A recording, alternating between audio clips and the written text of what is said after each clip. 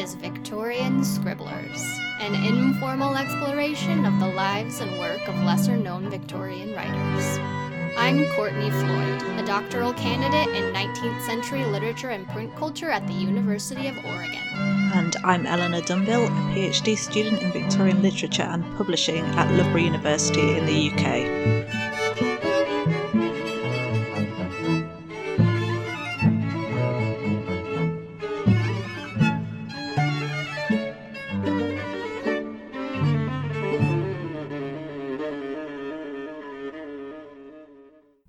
Okay, everyone, we are back with part 2 of the second episode of our summer mini-series. Today we're talking about medievalism and Victorian poetry, and my friend and colleague Katie Jo LaRiviere is joining us again to talk about Tennyson's The Lady of Shalott. We're going to read the 1842 edition and then talk about what it's doing in terms of the landscape of Victorian medievalism.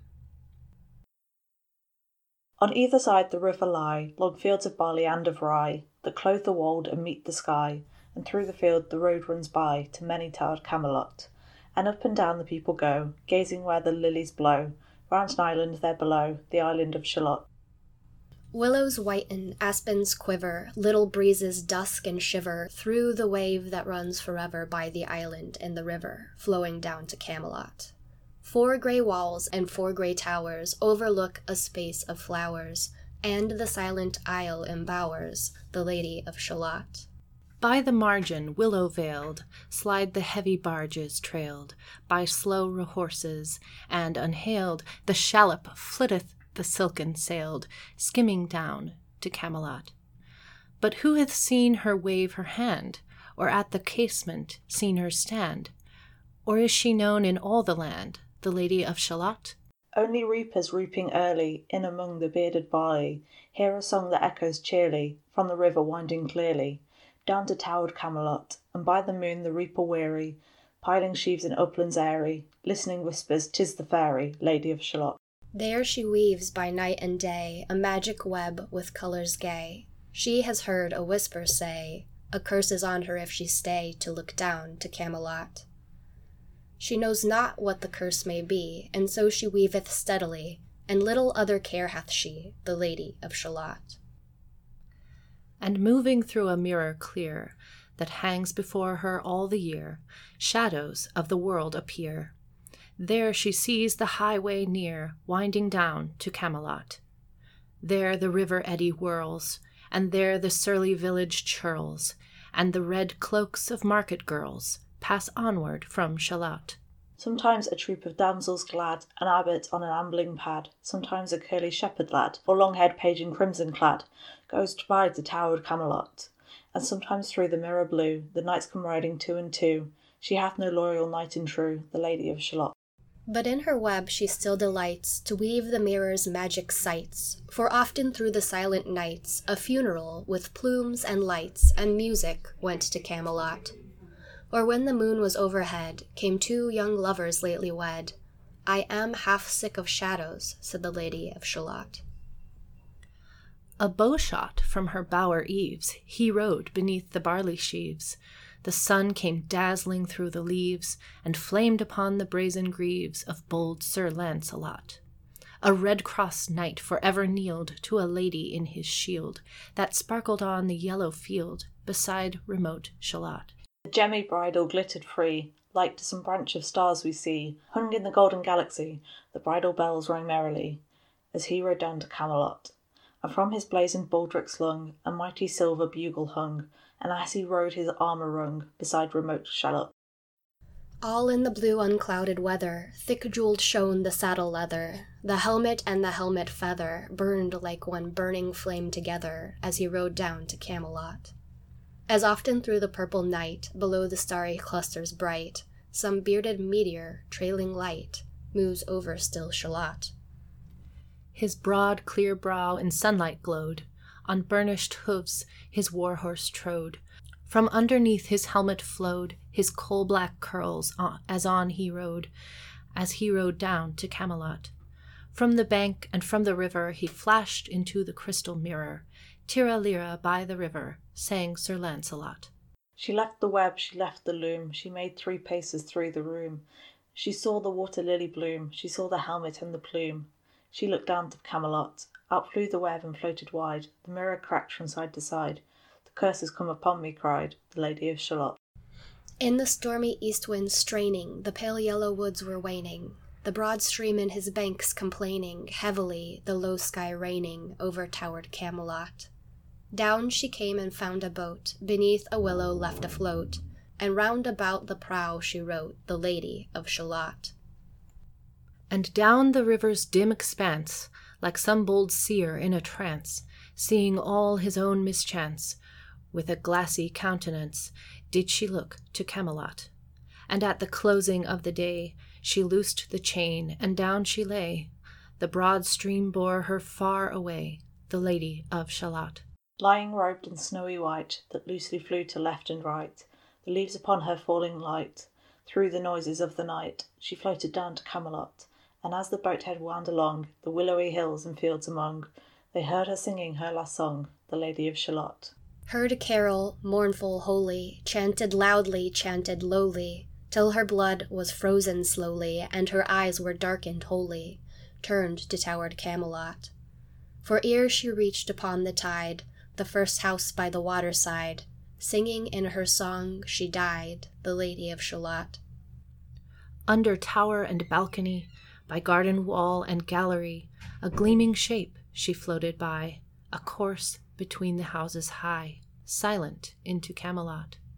Out upon the wharfs they came, knight and burgher, lord and dame, and round the prow they read her name, the Lady of Shalott. Who is this, and what is here? And in the lighted palace near died the sound of royal cheer, and they crossed themselves for fear, all the knights at Camelot. But Lancelot mused a little space. He said, she has a lovely face. God in his mercy lend her grace, the Lady of Shalott. I love that poem. I'm going to be honest and say that I have the... this is not a very, cultural capital kind of statement, but I first encountered this poem through Anne of Green Gables, the 85 version, I think, of the film. So not even the book, but ever since then, it's been one of my favorites. And I think really apt for today's purposes. Definitely. That's fascinating that you found it in Anne of Green Gables, because that seems so so fitting from my perspective. Mm. So what's going on here? It seems like there's certainly this fascination with the courtly love theme, and so maybe I should say something about courtly love as a theme in romance. So romantic texts in the Middle Ages are, they have some very sort of specific features, one of which is sort of the fantastical or sort of otherworldly. And so it's not just a love poetry, certainly, as you can see in this poem or here, but there's this fantastical element of this curse, of this lady who we know not why or how was stuck in this tower and received the curse, the mirror that breaks, the web, sort of this supernatural thing. And it's interesting also thinking about the Victorians' fascination with nature and the idea that the medieval world was really, sort of keyed in to the natural world. And so we see sort of the elements of the river and the web, which is sort of her weaving, but sort of not, but could also be imagery of the shattered mirror. So all of these sort of, layered images of nature and the supernatural and the romance all working together. So the other issue with the romantic text in the Middle Ages is the idea of courtly love, which usually works out in the following way. There is an idyllic lady, so Guinevere is certainly a key example of that, and because specifically she is unattainable. She's married already. Mm-hmm. So this is the usual way that the courtly love theme goes. And then the knight comes, and whether she's really available or not, he falls madly in love and devotes his entire energy to her. He will guard her, protect her, rescue her, do whatever is the thing that she needs, but all while laying his life on the line. And so it's interesting, I thought, when we came to the part about the Red Cross Knight, when Lancelot is first introduced in this poem, it's interesting for a couple of reasons. Red Cross being an allusion to Christ, right? Mm-hmm. Which is what the courtly knight is supposed to imitate. On the other hand, Red Cross should be a key. It's an allusion to Spenser's Fairy Queen. Mm-hmm. And so that's interesting to me because I'm wondering how the Victorians would view Spenserian medievalism, because he too had a fascination with the medieval and sort of wanted to adopt it in so much of his work, but especially the Fairy Queen. And so that would be interesting. It seemed to me that there was sort of layer upon layer of medievalism going on here. And I was geeking out for sure. So, he bold Sir Lancelot, a Red Cross knight forever kneeled, it says, to a lady in his shield. So I'm assuming he sees her reflection in his shield.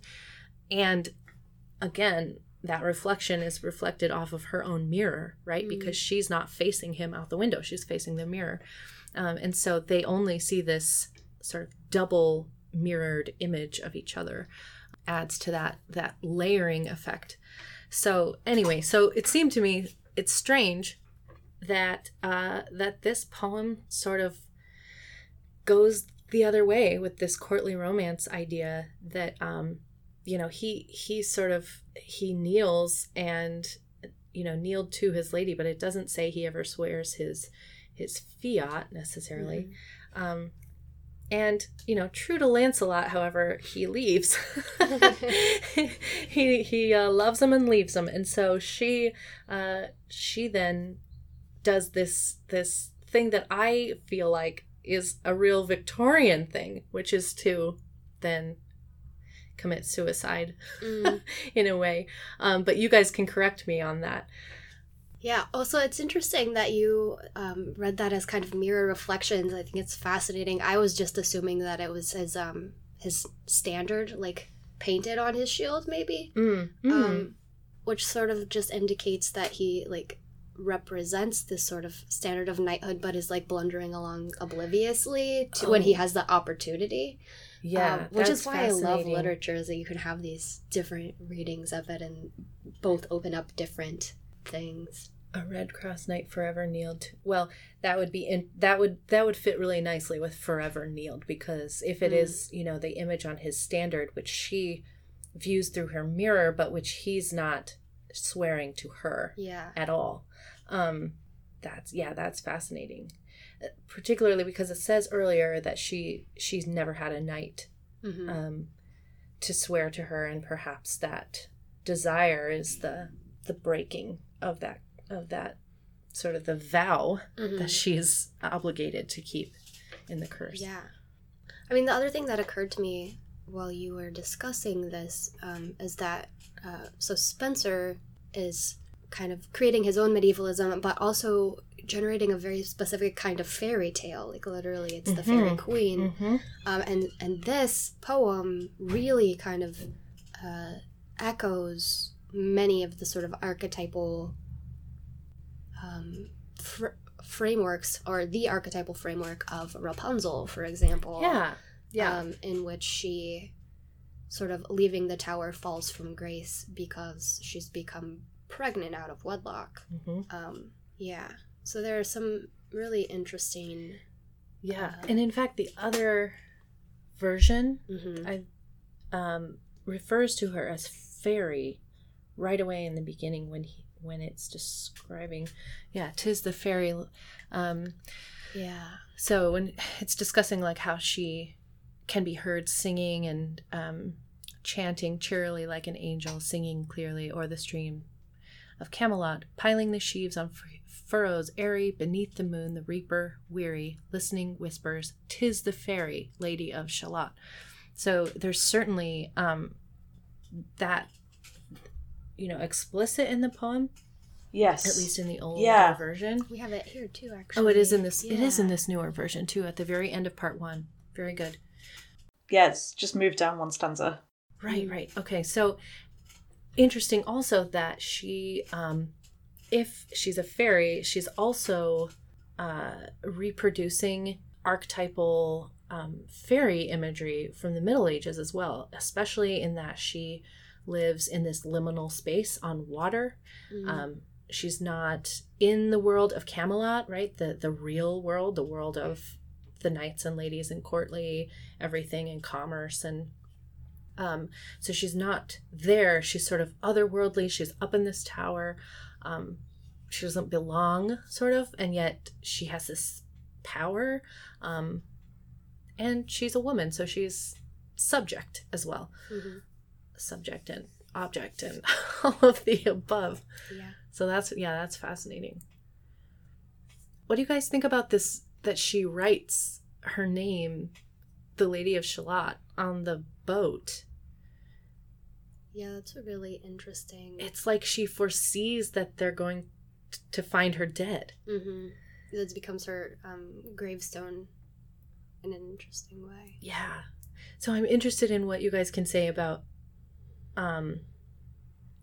the sort of the Gothic and medievalism, and because Gothic is not my specialty, but it seems that the Victorians held a view of the medieval as Gothic. So can you talk about that a little? I just want to jump back actually to what you said about romance as sort of a genre in the medieval period. Well, certainly by the 18th century it was considered a genre, and it's that genre from which the Gothic sort of sprouts, fully formed. So almost always Gothic romances are set in medieval places, even if it like medieval castles, if not in a medieval time, but sometimes both. And yeah, did you have something to add, Eleanor? When we mentioned Minerva Press earlier, it was making me think of Catherine Morland in Northanger Abbey, who's reading all of these Gothic medieval texts and going around Gothic castles or going to visit them, or not being invited to visit them. Oh, where she's reading Anne Radcliffe's the Mysteries of Udolpho, probably, I think. Yeah, Northanger Abbey. Yeah. I don't remember the character's name, but yeah. Yeah, it's by the 19th century, certainly the Gothic had really become associated with women, I think in part because it really, to be able to be frightened on that level, as it indicates a sense of, or it indicates a level of sensibility to the world, that you're open to being affected emotionally and physically by nature and the supernatural, which is then sort of parodied throughout Victorian literature as something like that a weaker-minded woman would read a lot of these novels and then become mentally affected by them. But I think there's also sort of Tennyson has sort of doing like a throwback to Shakespeare here with like Ophelia imagery, which is really popular in the Victorian period. Actually, in a couple of episodes, we're going to talk about Waterhouse's Ophelia painting, which is a really well-known painting of just Ophelia laying in a river. Right. So women, water, and suicide are really interesting themes that sort of emerge throughout the period. Yeah, I'm interested in her sort of agency, lack of agency here in that in those terms, because she turns away from the mirror, but she as soon as she does so, she knows what's going to happen, and yet she goes through with it. She doesn't try to reverse the action in any way. And ends up in this water suicide. It's interesting that jumping from the tower doesn't cause the suicide. Somehow she just mysteriously finds this boat. Yeah. Yeah, that's what's really interesting maybe about the fact that she's put her name on it as well. It's not clear why she's died. She's just got into the boat and sung some songs and ended up dying. I was going to mention as well that obviously Waterhouse also paints a really famous Lady of Shalott picture that I've dropped into the show notes. Yeah. Oh, yes. Yeah. We're also talking about that one. Well, in episode 4, I'll be talking to my art historian friend Anna Wager about Victorian adaptations in art. So very cool. It'll be interesting to build on that there. Yeah, because I was thinking when you were saying about Anne of Green Gables, it's interesting that Victorians adapt earlier Victorian adaptations of medieval texts. It's very meta. Yeah, because Anne of Green Gables is late 1800s. Yeah. Well, also this sort of weird pairing of mirrors with suicides becomes a common theme in late century Victorian novels. I'm thinking of 2 in particular. Marie Corelli's 1895, The Sorrows of Satan, which ends with a new woman who has read too many risky sort of sensation novels and feels herself irrevocably corrupted. She sits in front of her mirror and just watches herself as she poisons herself. Oh. And then there's another one. Let me see. It's right here because I don't remember. It's Ella Hepworth Dixon's The Story of a Modern Woman. It's actually... what year is this? 1894, so the year before. Also ends with the new woman protagonist having decided not to get married and really despairing about her ability to find joy in a modern existence that requires her to work all of the time, also sits down in front of her mirror and commits suicide, or that's the implication at the end of the text. So I think this becomes more of a thing later in the century, but it's not quite the same here yet, or maybe it is. Maybe she's, because this sort of, like, the curse that she's under sort of plays out like a self-fulfilling prophecy. Yeah, right, and the mirror bit just made me think of a couple of mirrors that you see in Eliot. So there's the section at Adam Bede where the very, very kind of artificial Hetty sits in front of the mirror and puts the very expensive earrings that her rich lovers bought for her on, and she sits and she's kind of transfixed by her own image, which is ultimately that relationship is her downfall. And there's also the bit in Middlemarch where it's just saying that when a mirror cracks, you can trace all of the different cracks. I can't think of a different word for it. Yeah. Oh, that's really interesting connection, because in Middlemarch, George Eliot is using this theme throughout of the web and like how we're all connected as a community. All of our actions affect somebody else across the web. Oh, that's really, really interesting. Yeah. I'm finding this part where she looks in the mirror to see these various sort of people going by, and she finally says, "I am half sick of shadows," which is fascinating to me because certainly she is one of the shadows in the reflection. And it's then right before she sees reflects or sees Sir Lancelot, and I'm wondering if like her view of I'm wondering what is Tennyson doing with her view of herself as shadow and then everything else. It seems very like Platonic to me, like the cave metaphor, and sort of this idea about what kind of life is worth living. And it I'm just I'm trying to think about the connection between that and sort of this half courtly love poem and half idealized woman, idealized to us, the readers, but not to anybody in the poem until the very end when she's dead. Mm-hmm. And then, this idea of what, if all you know is shadows in the mirror, something's clicking there for me, and I'm not able to put my finger on it. Yeah. I think it might be worth parsing, just really practically speaking, what's going on in the beginning of the poem. We have the Lady of Shalott facing inward, away from a window. She sees what's outside that window in her mirror, the reflection of it, and she's weaving a tapestry of what she sees. But she's always facing inward into what's essentially her domestic space, and not out into the public space. She is always seeing something within a frame. So that's a really kind of artificial limit that's placed on it. Nice. And she is taking what's already a reproduction and reproducing it again in her art. So interesting, because Tennyson himself is taking a reproduction and reproducing it himself in this poem. Yeah. And perhaps, not in the same way that the female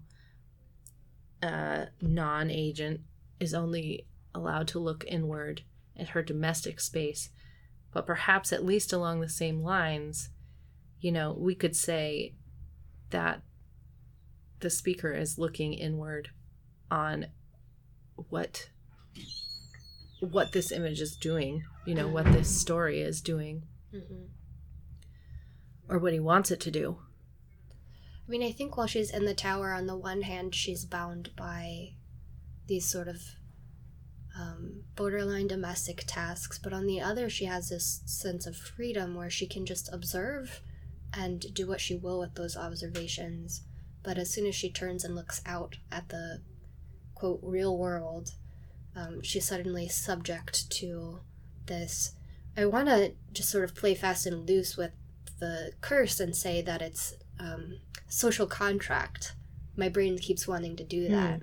So she's suddenly bound by this social contract, this courtly love, and maybe her failure, or the failure of that to snap into place for her, contributes to her demise.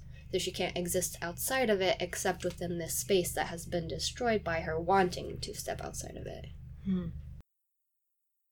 Sorry, I'm just looking at the differences between the two editions because it's so fascinating what's changed. And the last line especially strikes me, the last stanza, because they've changed from well-fed wits to knights. Yeah. Yeah, so in the 1833 edition, the last stanza reads, "They crossed themselves, their stars they blessed, knight, minstrel, abbot, squire and guest. There lay a parchment on her breast, that puzzled more than all the rest. The well-fed wits at Camelot. The web was woven curiously, the charm is broken utterly. Draw near and fear not, this is I, the Lady of Shalott." In her placing that parchment on her chest, almost that gives her more agency than the later version where Lancelot just comments on how lovely her face is. Yeah. Yeah. And what's with the revision there? Yeah, because it's almost like in this earlier ending, Tennyson is saying, like, even the smart dudes at Camelot don't know what to make of her curse and her existence, and like the curious way she died. So he's sort of challenging us to understand what the well-fed wits of Camelot could not, and that challenge disappears. Yeah, and also there's a sense of power, and that she has the power to scare them, and she seems aware of that, and has to address this letter to them saying, "Fear not." Is there any medieval insight? Well, what's interesting is that both endings are like really medieval. There's the one ending, in the earlier version that gives her this power, this sort of wiliness, this feminine agency, which we can see reflected in texts like Sir Gawain and the Green Knight, where the women in that text drive what's happening from Morgan Le Fay to the Green Knight's wife, who is seducing Gawain and trying to, both physically and rhetorically draw him into her chamber and make him fall, and where she has this power to sort of wield her feminine wiles and make him, make a big mistake. On the other hand, there's the later edition of this poem where, all of her agency is just sort of covered up by Lancelot's musing a little space about her lovely face, right? This very conventional sort of prayer at the end, God in his mercy lend her grace, the Lady of Shalott, that's constantly happening in across medieval textual land. So, where the feminine voice and agency is either covered over or made, a nice little wrapped up package at the end where she's not that intimidating or not that, finally scary. So it's interesting to me what the speaker is doing here between these two versions, where it's kind of like he's trying out, here's medieval ending number 1. Here's medieval ending number 2. Which one do we like better? And that's really interesting because this is actually still really young Tennyson. He's in his experimental phase. Critics have really said he doesn't hit his stride until later, I think with In Memoriam, but I might be misplacing that. But he certainly hasn't really earned renown yet. He's not the poet laureate yet. And even though this is maybe one we remember more now, I don't know if it would have been like a shining example of his work in the Victorian period. So that experimental quality is sort of a fascinating tell of his stage in his career, maybe. Yeah, now that you say that, I'm even more intrigued about why the revision and what the aims were. It'd be interesting maybe to go back and look at the section where he gets rid of that one stanza. Yeah. To try and see what he's doing there. Yeah. Because here, it's just a little further up, where in the earlier version, he says, "A cloud-white crown of pearl she dight, all raimented in snowy white, that loosely flew her zone in sight." Zone?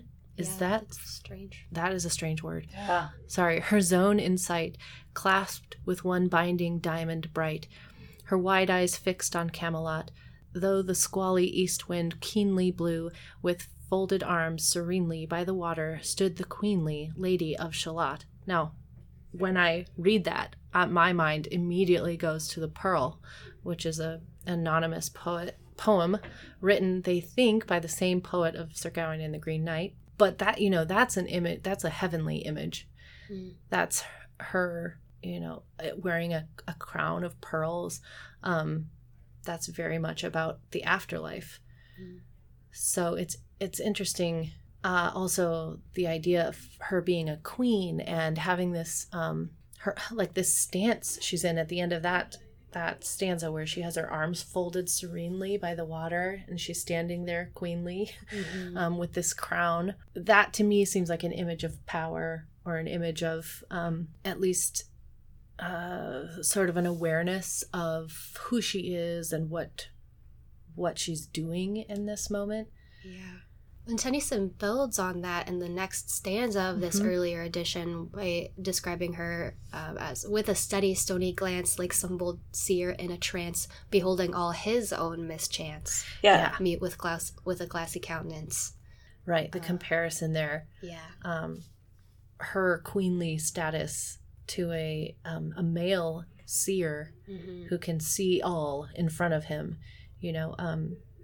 and this line that he's changed between those two versions, "with a steady stony glance" in the earlier version, and in the later version, "and down the river's dim expanse," right? She's focused, ready to face her fate in that earlier version, whereas perhaps less so in the second version.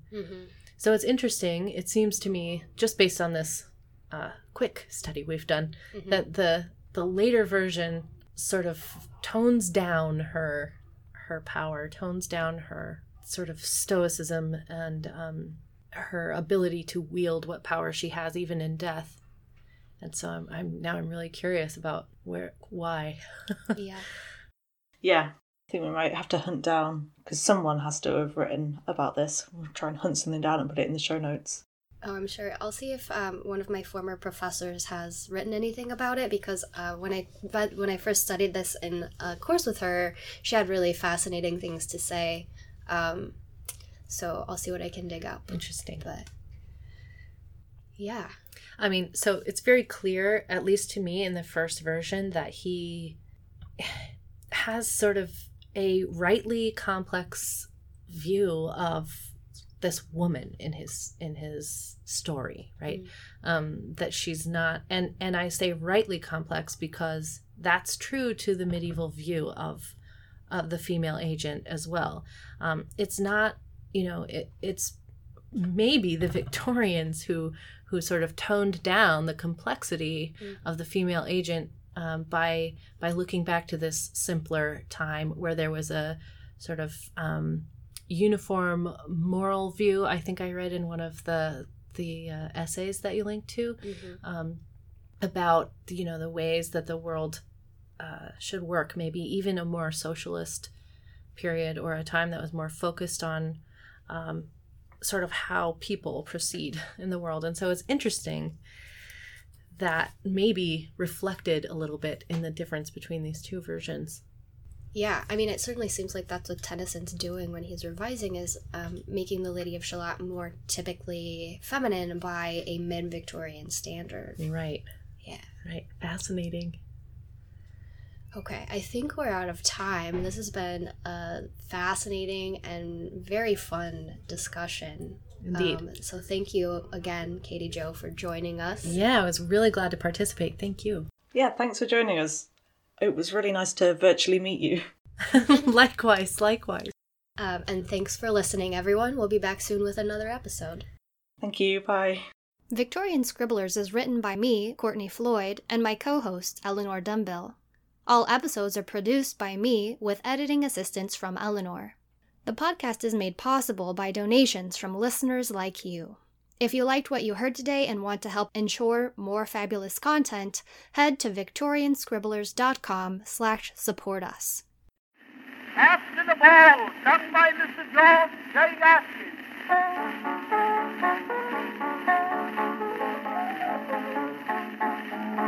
A little maiden climbed an old man's sleeve, begged for a story to Uncle Flea. Why are you single? Why live alone? Have you no babies? Have you no home? I had a sweetheart years ago, where he is now, and you will soon know. Listen to the story, I'll tell it all. I believe her life lives after the ball. All of the music for this podcast is courtesy of MuseOpen and Free Music Archive under Creative Commons Attribution licenses. Our theme is Joseph Miroslav Weber's String Quartet, No. 2 in B minor, performed by Steve's Bedroom Band. The music for our Around the World feature is Puddington Bear's Bit Rio, and our closing music is George J. Gaskins' 1893 performance of After the Ball. After the ball.